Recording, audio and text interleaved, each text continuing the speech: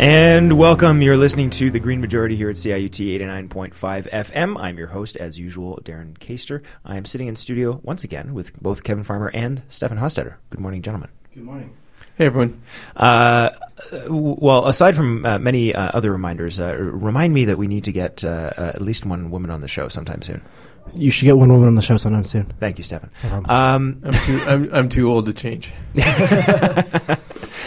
We have a few clips on today's show. We were hoping actually to have an interview that we recorded earlier in the week, but for technical and time reasons, I was not able to get it produced in time. So we still have a fun show, so I'm going to tell you what that is. But I'm also going to ask Kevin in just a second to jump in and tell us what we will be listening to for sure next week, because it was a very fascinating conversation.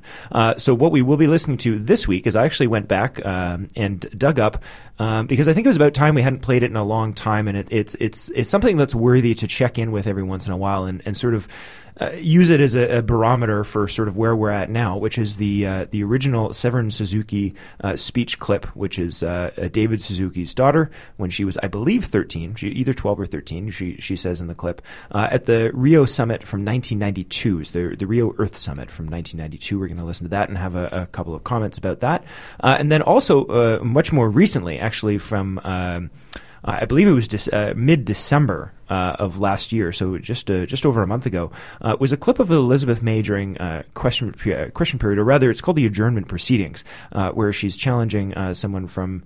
Sorry, Kevin, you reminded me the gentleman's name. Well, if we're talking about the same clip, because I haven't. It is, yes. Okay, if we're talking about exactly the same thing, she's addressing conservative talking points, which are being fielded in the clip by the parliamentary secretary to the Minister of the Environment, Colin Kerry. No, the parliamentary secretary's name is Colin Kerry. The Minister of the Environment is currently Leona Gluka, and he, the parliamentary secretary, is fielding these questions from Elizabeth May. Or, yes. Not fielding them in any credible way, but kind of, making sounds in between her comments. Well, let's not get ahead of ourselves. We're going to do that. They don't actually mention his name in the clip, which I thought was interesting. They just address him by his title. But anyway, so that's something much more recent, and we're going to just analyze the back and forth and the difference of styles, shall we say, and maybe try and boil out maybe who's being more genuine and maybe who isn't. I'm sure you'll be shocked by the answer to that. But then we're also going to come back and as was suggested by a listener actually, who I think I probably have permission to say his fake Twitter handle name at the very least without being concerned for his privacy, which is the man with no name, which doesn't tell you much. But I'd already wanted to talk about this a little bit last week because it's been coming up on my Facebook and social media feeds. But he sent the request because apparently somebody from the Canadian Taxpayer Federation, which sounds very citizen-minded and concerned and grassroots, doesn't it, Stefan? Had actually a spot on last night's the show The Agenda with Steve Paikin called Carbon Commitments. One of the three guests was from this group. Another one is someone I'm familiar with because of his work with Citizens Climate Lobby. He was actually at an event with Citizens Climate Lobby that I was at this week, so it was kind of neat to see that he was on this show. Again, we didn't get to see the show, so I don't have any clips from the show, but we just want to sort of talk about their role in that conversation, so we'll wrap that up. However, before we move on to the first clip, which we're going to play the Severin Suzuki clip from Rio 92, Kevin, if you just want to preview what will assuredly be next week's feature with Dr. Foote. Professor David Foote. So, a perennial discussion in environmental issues is population, and in particular, at what point does population exceed the carrying capacity of the Earth? Obviously, when we talk about population, we have to always be careful about whether we're talking about, just the gross numbers of people versus who has what size of footprint. But anyway, just as a broad metric, population factors into this discussion, even though some of us, mainly those of us listening to this show, way overconsume the planet relative to billions of other people who don't. But writ large, population is an important metric. And for the most part, people have the UN has always published population projections, and over the years they've been fairly consistent at predicting that population on Earth would stabilize around mid-century, at the 9 billion or so mark. And that's been fairly consistent for several years until recently. A new study came out using demonstrably better statistical methodology that projects that population will not stabilize. Even not only will it not stabilize at mid-century, this century, it'll continue to grow right through till the end of this century, so it won't stabilize at all on what is like sort of the most realistic horizon you can use, 100 years. Like no one's going to project anything further than that. So with sort of demonstrably better methodology, they get a much different projection. There's certainly, when you're talking about the carrying capacity of the Earth divided over, taking a footprint and just dividing it by some number of billions of people, 12 billion or so, which is the new estimate. The estimate could be like by the end of this century, we could have 12 billion or so people on the planet. So obviously that's quite a bit different from 9 billion even. And I was just fortunate to be able to get in touch with a professor from U of T that I took a course from. He's an economist and a demographer, a noted demographer, David Foote, who people might know as the author, among many other things, of a very well-known book called Boom, Bust, and Echo. I just had the great fortune of taking a course from him, and he doesn't remember me, of course, who would, but he agreed to do an interview with us about this study and about population in general. And I'm really looking forward to it. It's a very important discussion. And typically, like every lecture I had with him, although this wasn't a lecture, I did learn something, and I was very glad that we did this, and I was really happy he did it. And I think if I'm still learning stuff on this topic, I think a lot of people will find this interesting as well. Yeah, well, as you said, it's definitely an important and relevant topic to discussing the environment. Of course, Stefan will remember that we had a conversation about population a little while ago. Yeah. We brought in a ringer, though. It was a great discussion, and we can look forward to that next week once I have a little bit more time to work on it. But without further ado, we're going to go to the first clip here. So for a little bit of a throwback, again, we're going to listen to Severin Cooley Suzuki, who is David Suzuki's daughter, when she was, I believe, 13, speaking at the Rio Summit from 1992. It's about 8 minutes. We're going to listen to it, and we're going to come back and talk about it for a minute.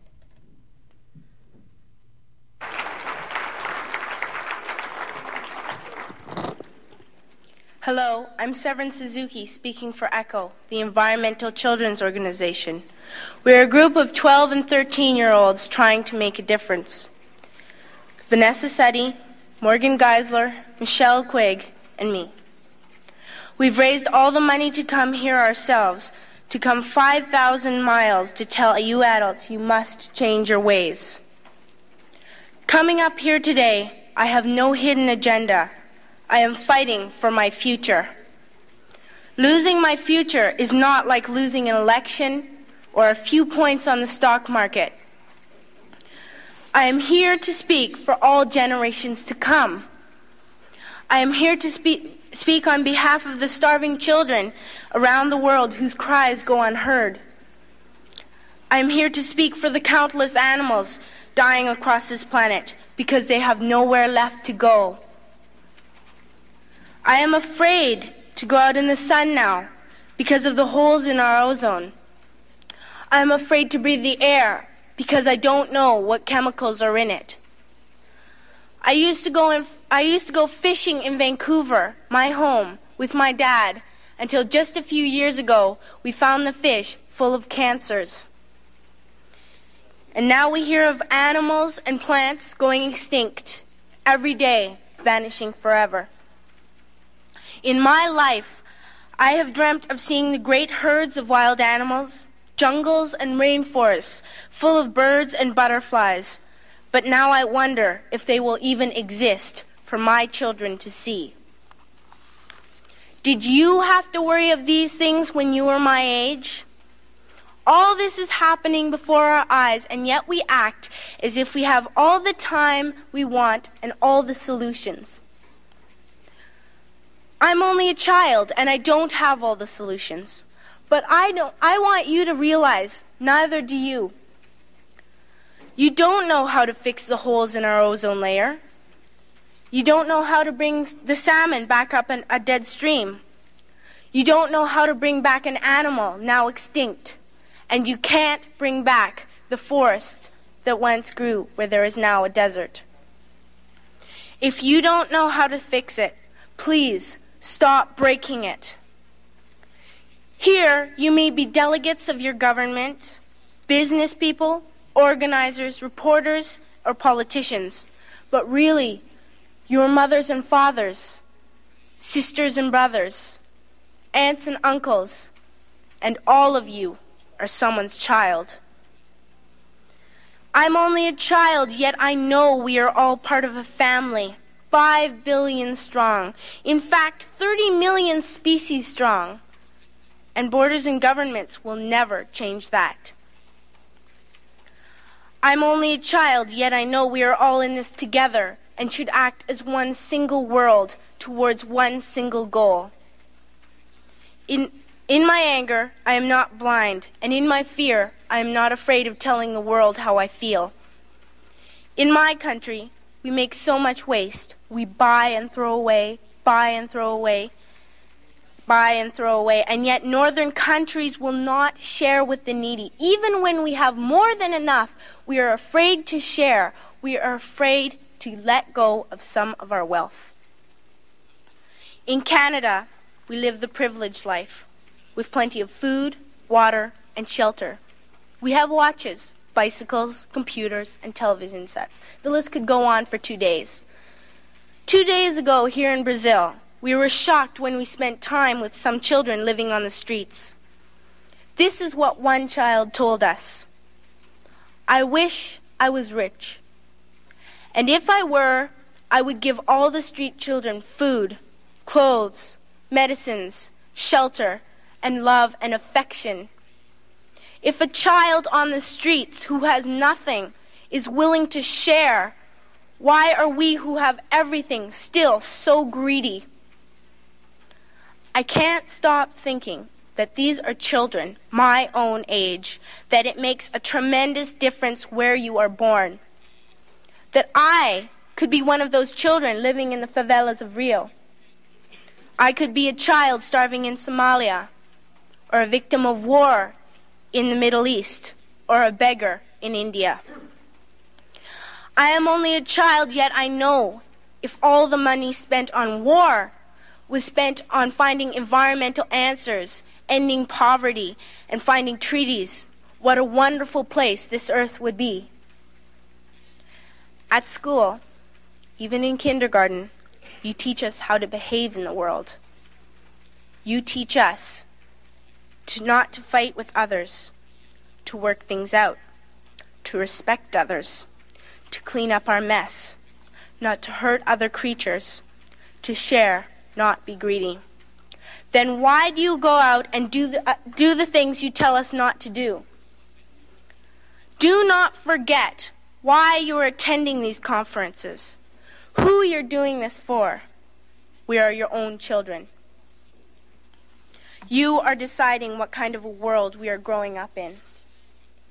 Parents should be able to comfort their children by saying, everything's going to be all right. It's not the end of the world, and we're doing the best we can. But I don't think you can say that to us anymore. Are we even on your list of priorities?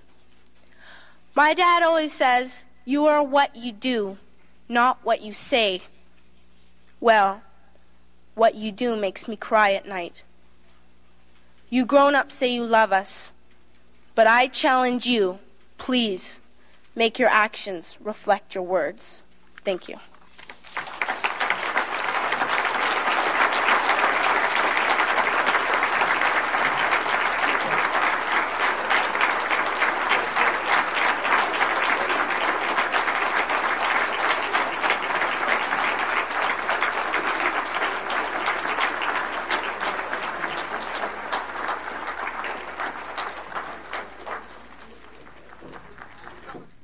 All right, and we're back. So there's some questions from some world leaders there that comes in, and it was somewhat interesting. But you can go online and listen to that easily. Again, that was Severin Cooley Suzuki, who is the daughter of David Suzuki, back in 1992.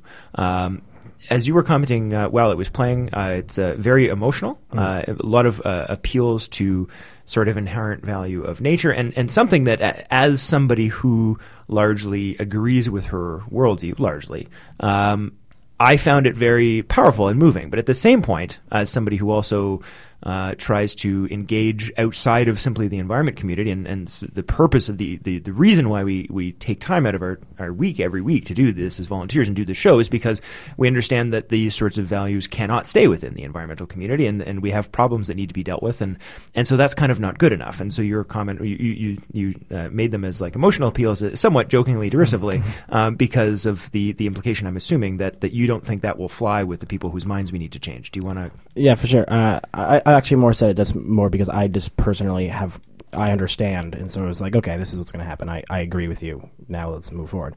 I think what's interesting about this is it comes very much from the sort of, when you're getting in an argument with someone, and the very first thing you do is, okay, I'm just going to tell you why I care about this.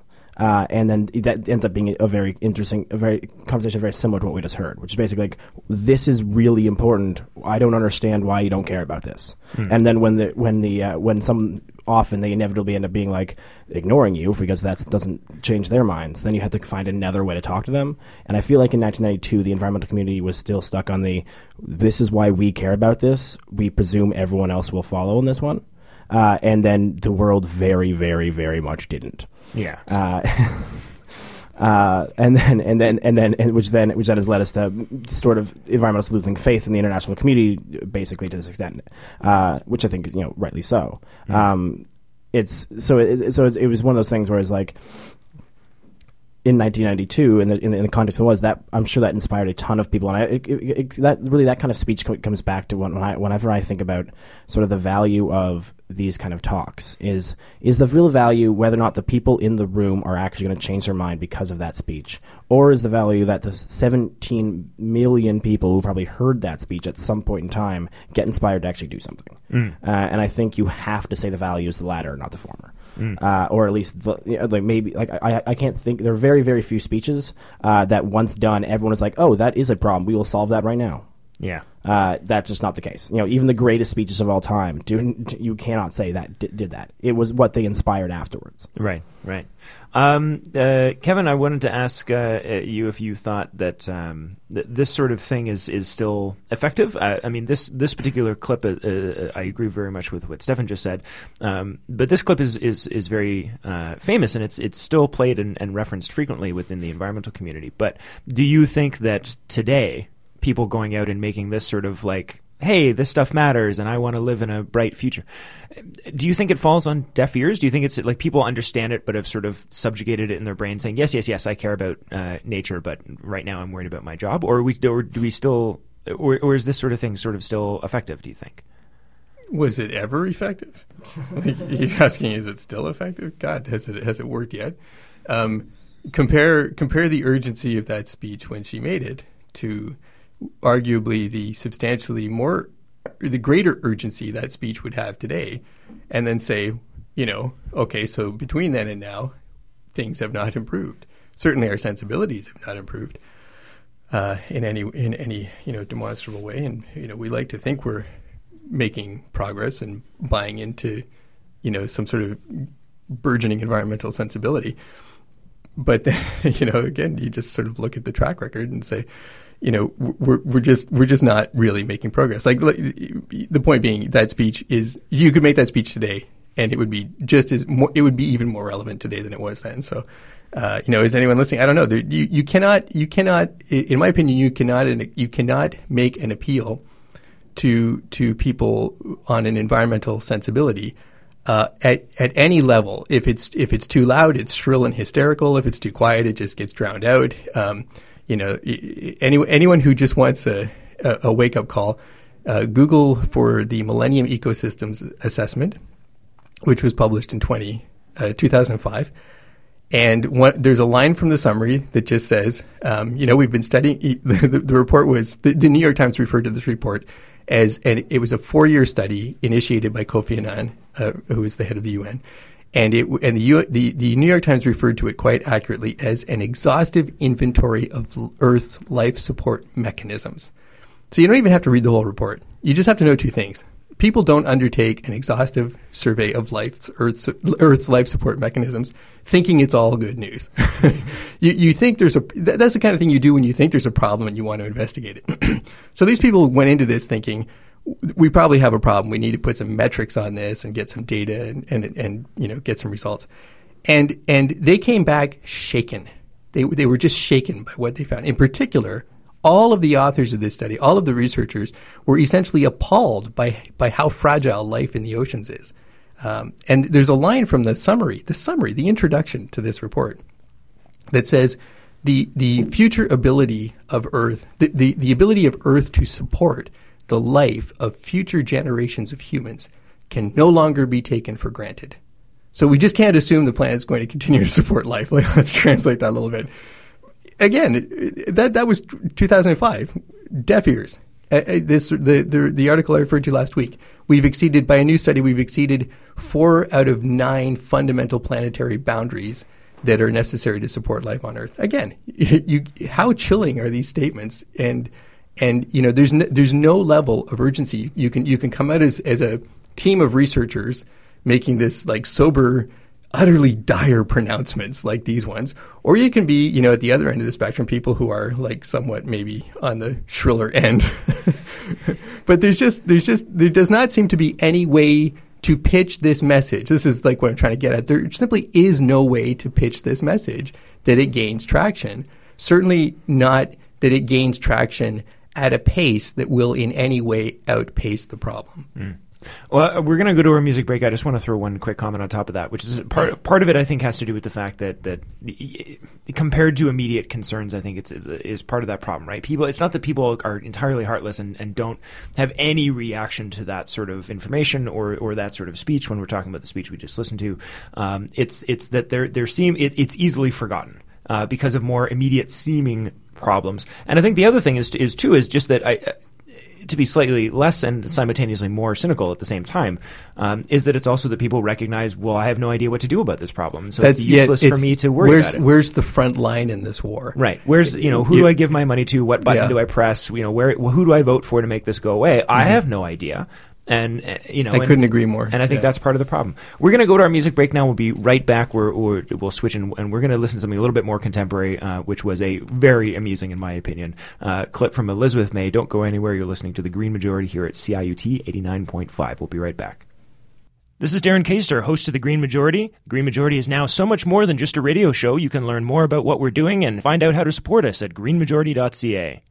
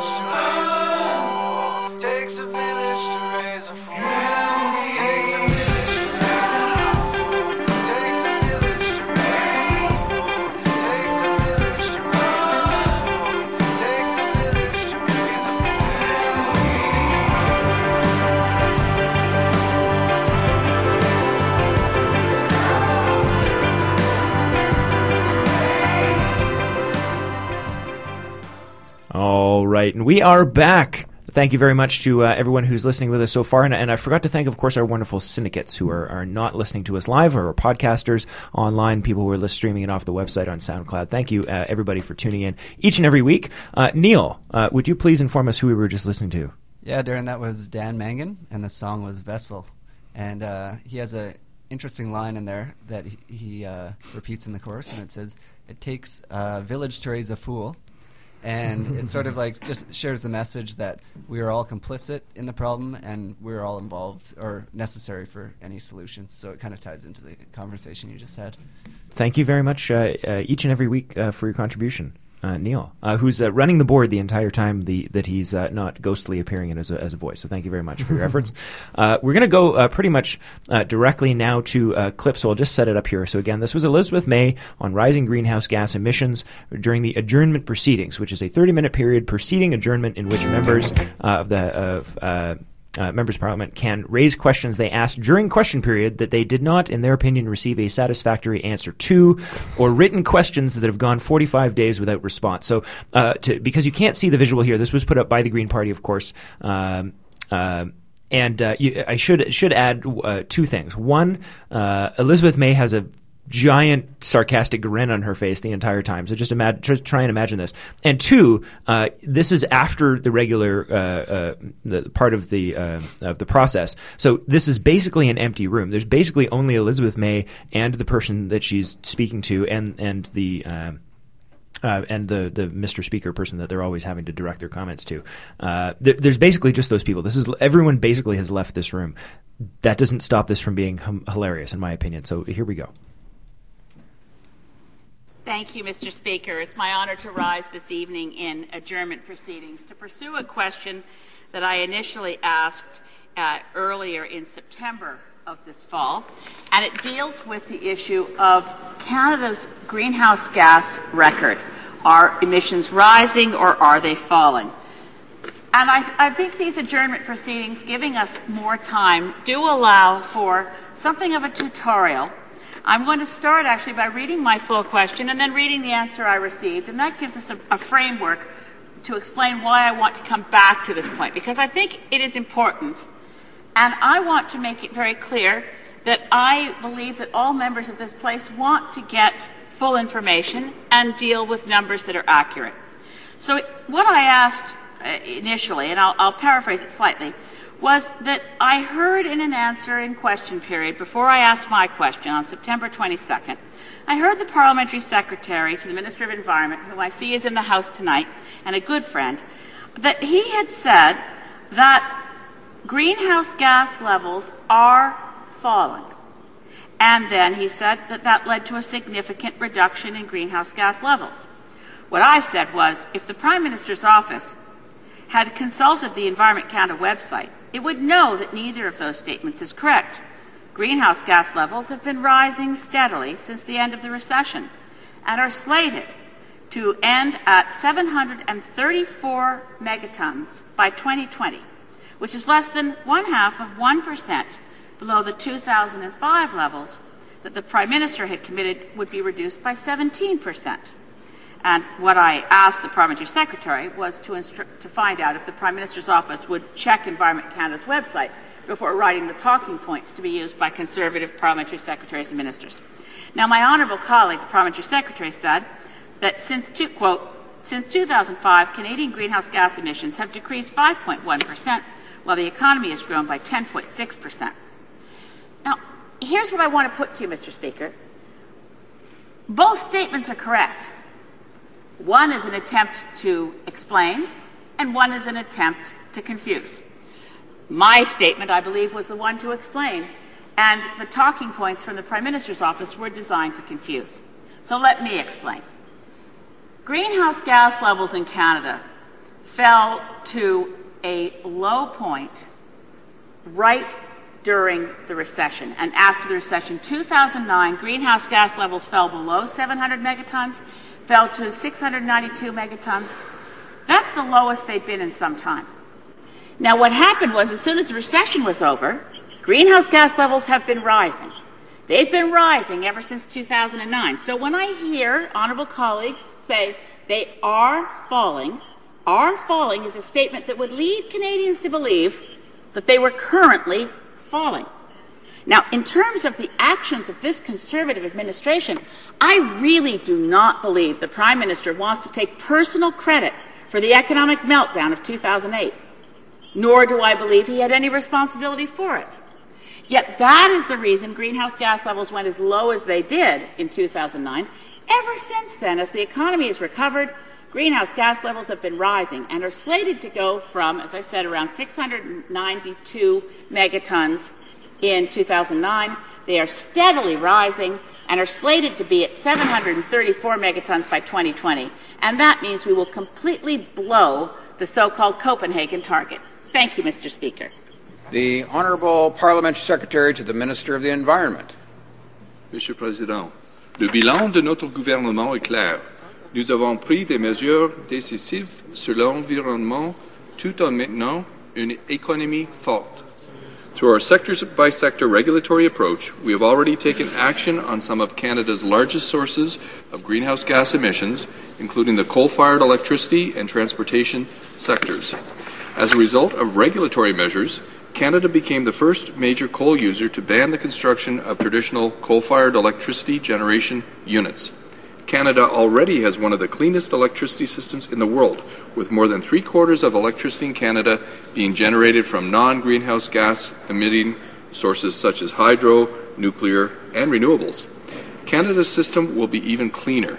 With the stringent new regulations, Mr. Speaker, Canada's system will be even cleaner.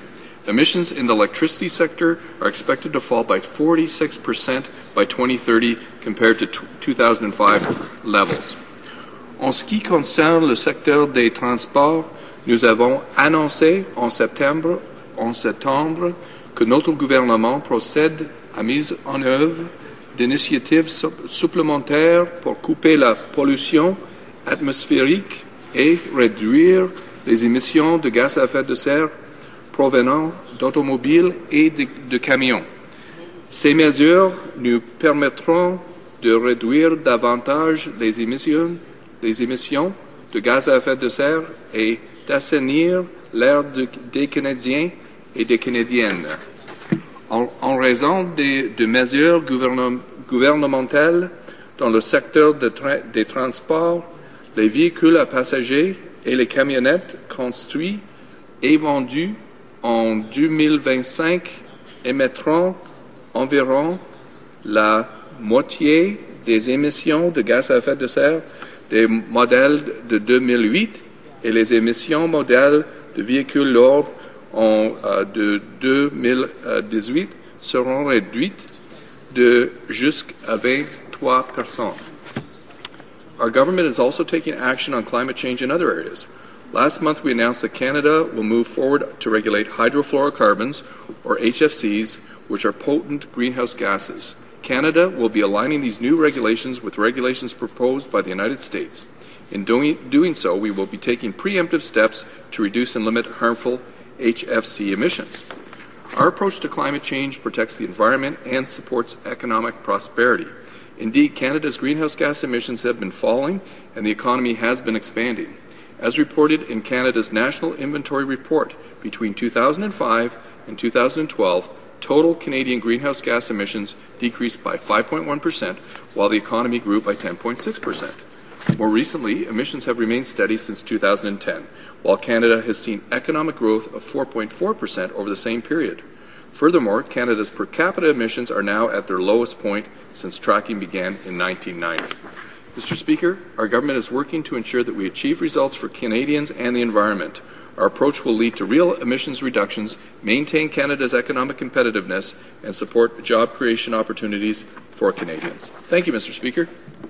The Honourable Member for Saanich Gulf Islands. Thank you, Mr. Speaker. I don't know where to begin because now we've heard it again.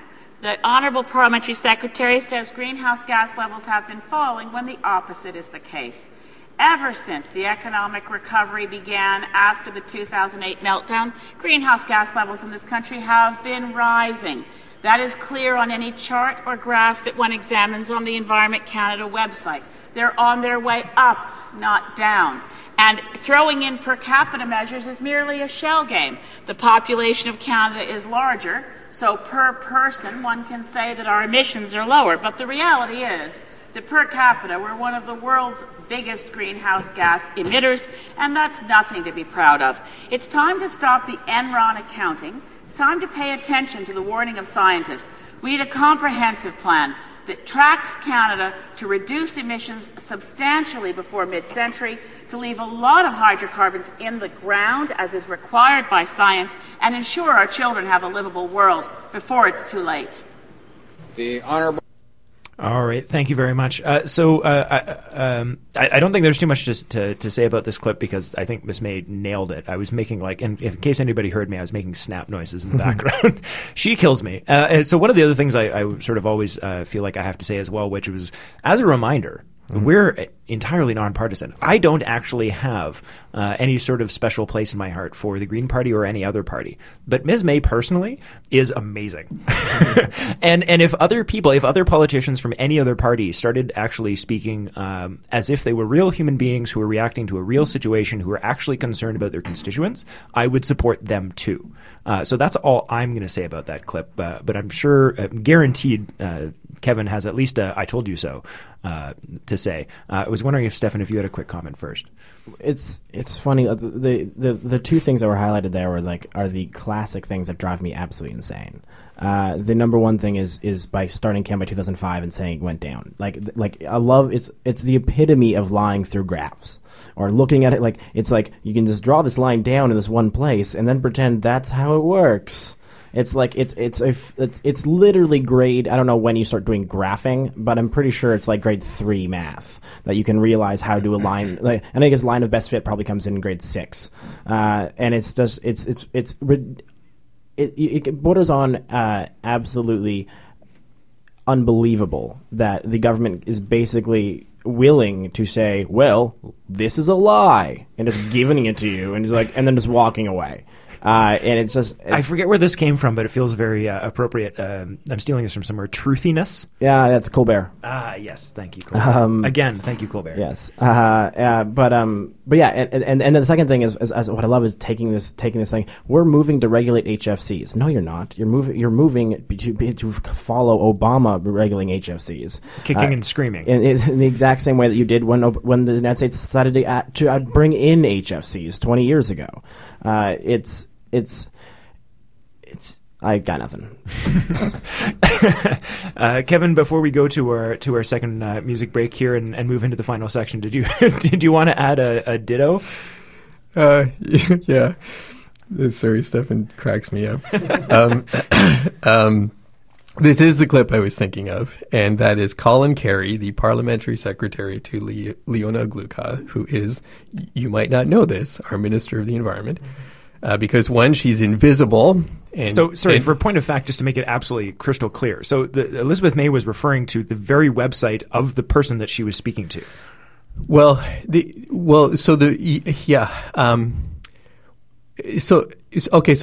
to back up a little bit. So this is Colin Carey. He's the parliamentary secretary to Leona Aglukkaq. I watch a lot of current affairs shows. I think I watch all of them. And I can predict with 100% accuracy what Colin Carey will say to any question on any show, a current affairs show where he is being pitched questions from a moderator about the environment. I just get the order wrong sometimes, but I can predict with 100% accuracy what he's going to say because he reads from the same set of tired, ridiculous talking points, like they all do. I mean, that's why I call conservative MPs Harper avatars. They're not individuals anymore. They're just trained SEALs repeating talking points from the PMO. This angers me, not for the obvious reason, even though the obvious reason angers me, but because any journalist by now has had more than enough time to fact check these talking points. More than enough time.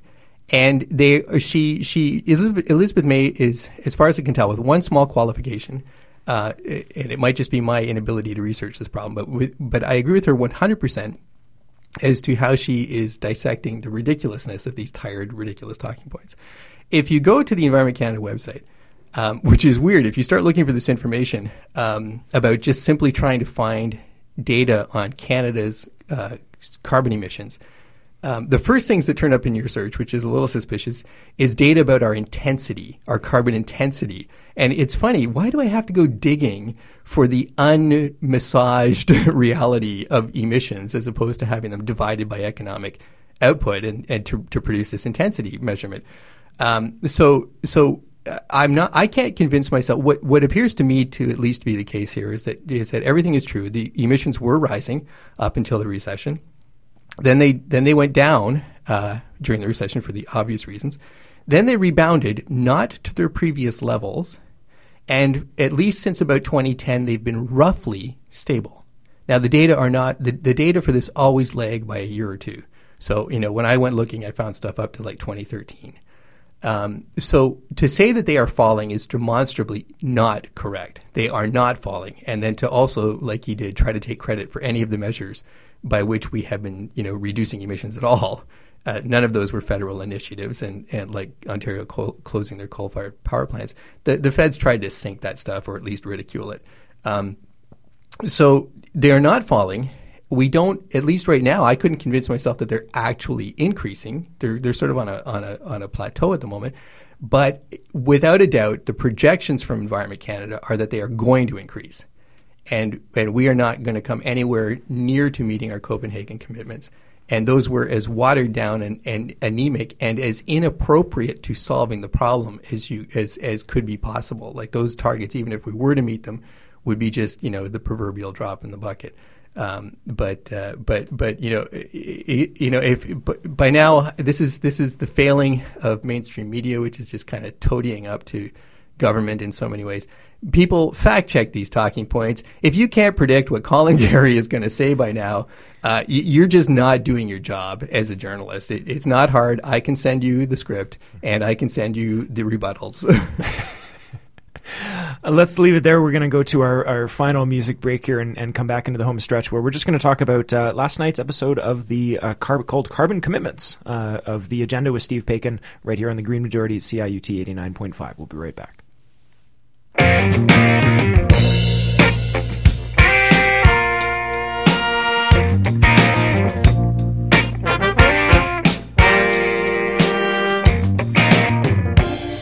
Oh, this poor and lonely heart,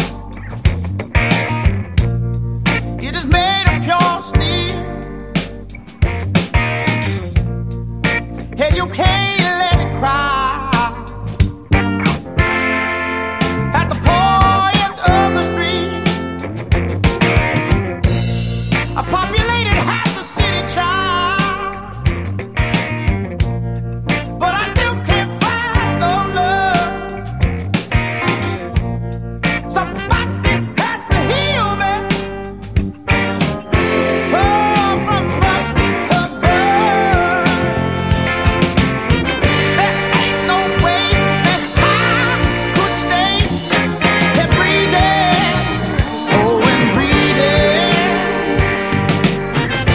There it goes, her power that holds me closely, so closely.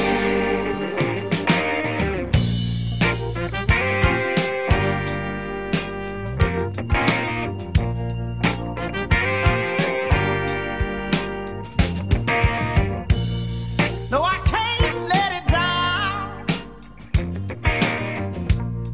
This hope I feel. Oh, the city's made me cry, but I still can't leave her.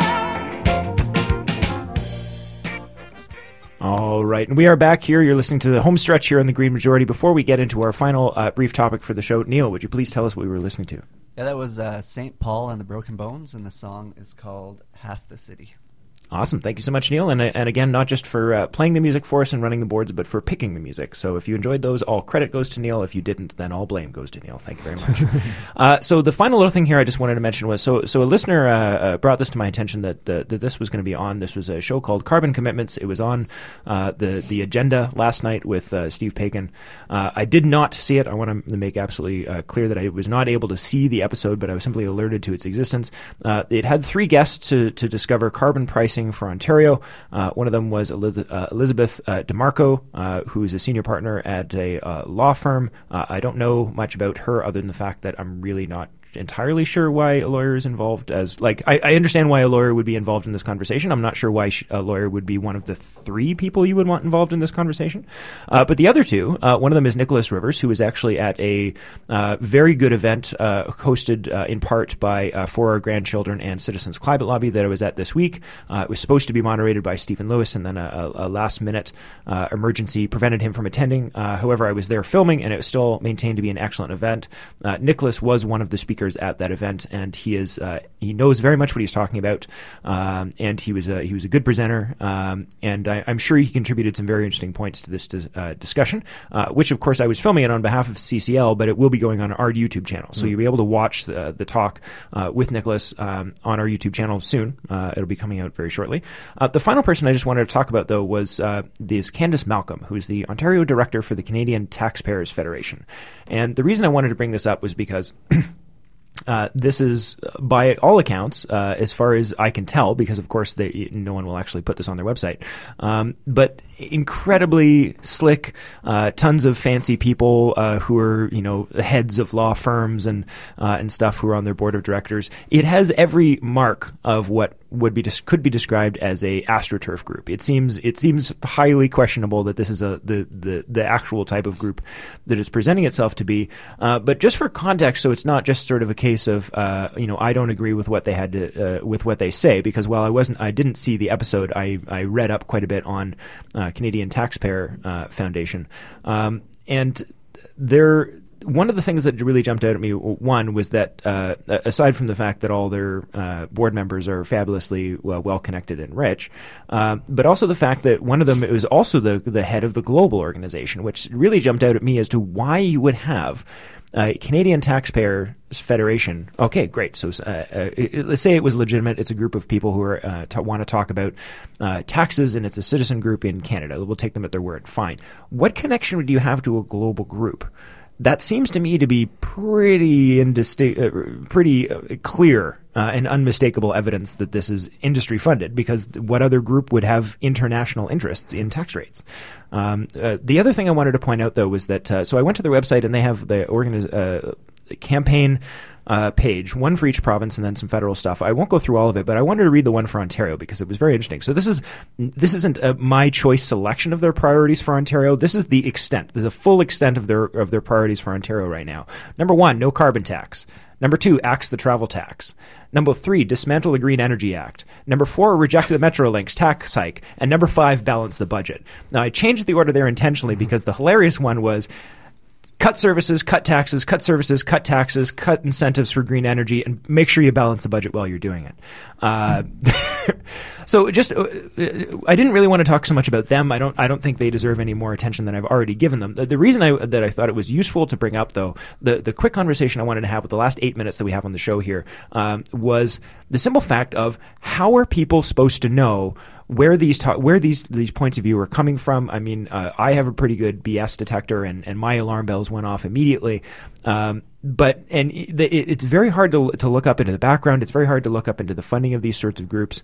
And the other fact is they're immediately legitimized by people like Steve Paikin and his producer team, having them on as if they're just another citizen voice that has an equally valid point of view, and not what they, by every piece of evidence I can find, appear to be, which is yet another industry group trying to parade itself as some grassroots group. Stefan, go ahead. I have a life hack for this. Do it. If the word taxpayer is in the name, that's the problem. I've never or family. If you have a family of taxpayers, it's just we're all over.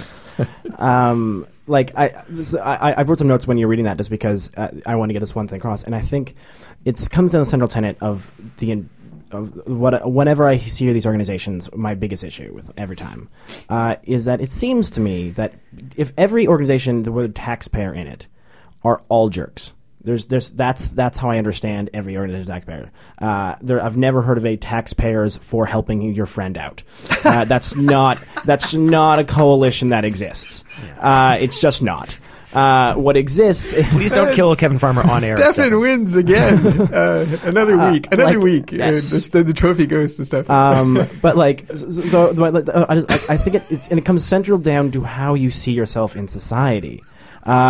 If you are a taxpayer, if you're a taxpayer first, you're not a citizen, you're not a human being, you're a taxpayer. You're a business unit within this system. That is how that's not just how someone is seeing you, that is how you're representing yourself. You're saying that, you know what I am a part of a cog. I am a cog in a machine, and that is, I will demand my actions for this. And so it comes down to, like, being a taxpayer completely reduces your responsibility to the government. It just says the government owes me something, I owe it nothing. Yeah. Well, and the other implication, and sorry, I want to let you continue, but just to jump in for a second, the other implication here too is that the people don't that interrupt this. I'm sorry, Ken. The people that elected the Ontario government, that got in a carbon tax, I honestly don't know much about the travel tax, so I don't have much to say about that. But the Green Energy Act, the carbon tax, the people that are pushing for a carbon tax, the people that are pushing for Metrolinx, the insinuation here is that these people weren't taxpayers. That this was imposed on you by some sort of left-wing, oligarchy, and that real citizens should fight against it. When that's not real citizens, real taxpayers. Right. That's the key here.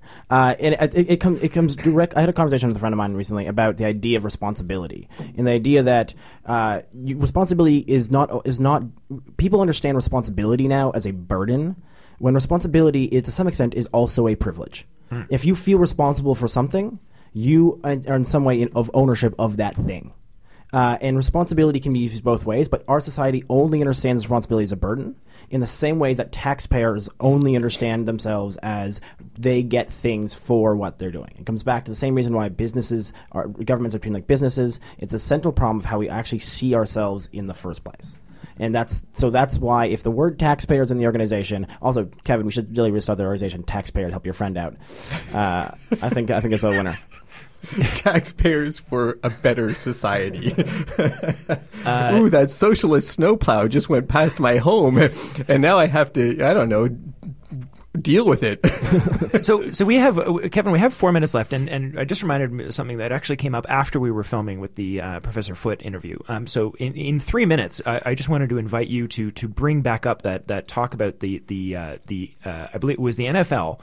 As both the perfect harmony of a socialist example of what's held it up as the American thing, as sort of relevant to this, just about how people think about what sort of capitalism means and what helping other people means, and how people so frequently don't understand that things that we love are actually done in a way that would be technically closer to socialism, and that's not a bad thing, and that we should, helping other people is good and helps us at the same time. But can you just explain that example? Yeah, I don't know if I can do this quickly or not, but it's like an idea I've been noodling around with for some time now, is this notion about what is the role of competition in society. And we like to say that capitalism and industry and business, these things are based on the notion of unbridled competition, and that unbridled competition always produces the best results. And then we've borrowed from the example of evolution to say this is nature, it's natural. But we've borrowed that concept in this sort of this way that is a concept known as social Darwinism. This business of like it's a dog eat dog world out there, even though dogs don't eat other dogs. And it's like you eat what you kill. It's winner take all. And we have this notion that the role of competition in society is to eliminate your opponent. It's to eliminate them. And I think I compare that to other things like a theater troupe, where, as a theater troupe, you're trying to mount a production of some show. And then for the purposes of mounting that production, it might make eminent sense to have fierce competition for the sort of the choice roles. That might just improve everyone's game. That might raise the level of play in the troupe. Everyone's just working harder to get the better roles. But then someone comes along and makes a decision and assigns the roles, and the play goes on, and the people who didn't get the best roles aren't eliminated from the troupe. The troupe goes on and then later mounts another production. And, you know, that to me is a term I'm exploring, at least for my own purposes, as some kind of constructive competition, where the goal is just to define the game in such a way that competition raises the level of play, but doesn't eliminate players from the game. And a weirdly good example of this is the NFL. They engage in a lot of revenue sharing because some teams are in what they call poor markets and some teams are in great markets. And in the past, they used to teams that could spend endlessly on their players and whatnot. They just won all the time. And teams from poorer markets, they just couldn't afford all those great salaries and they were always losing. And so over time, they've engaged in revenue sharing, which has created great parity among all the teams and raised the level of play. But also in their terms, it's raised the level of their product, which is what they're selling, which is really good competitive football games, right? So, and the thing to notice is that the goal is to get to the playoffs. But the teams that don't get to the playoffs aren't eliminated from the NFL. They're back next year still, and they all share in revenues, some of which were generated by airing those playoffs, right? So they got eliminated from play in a sense, but they're still kept within the system. They're still kept in the game. They weren't eliminated from the game. And this is one weirdly interesting model of how constructive competition serves to raise the level of play in the game, but it doesn't eliminate the contestants. I think that's an excellent place to stop and something to think about. That's been it for the Green Majority this week here at CIUT 89.5 and all of our wonderful community partners all across the country. Have a great week, folks, and we'll see you next week.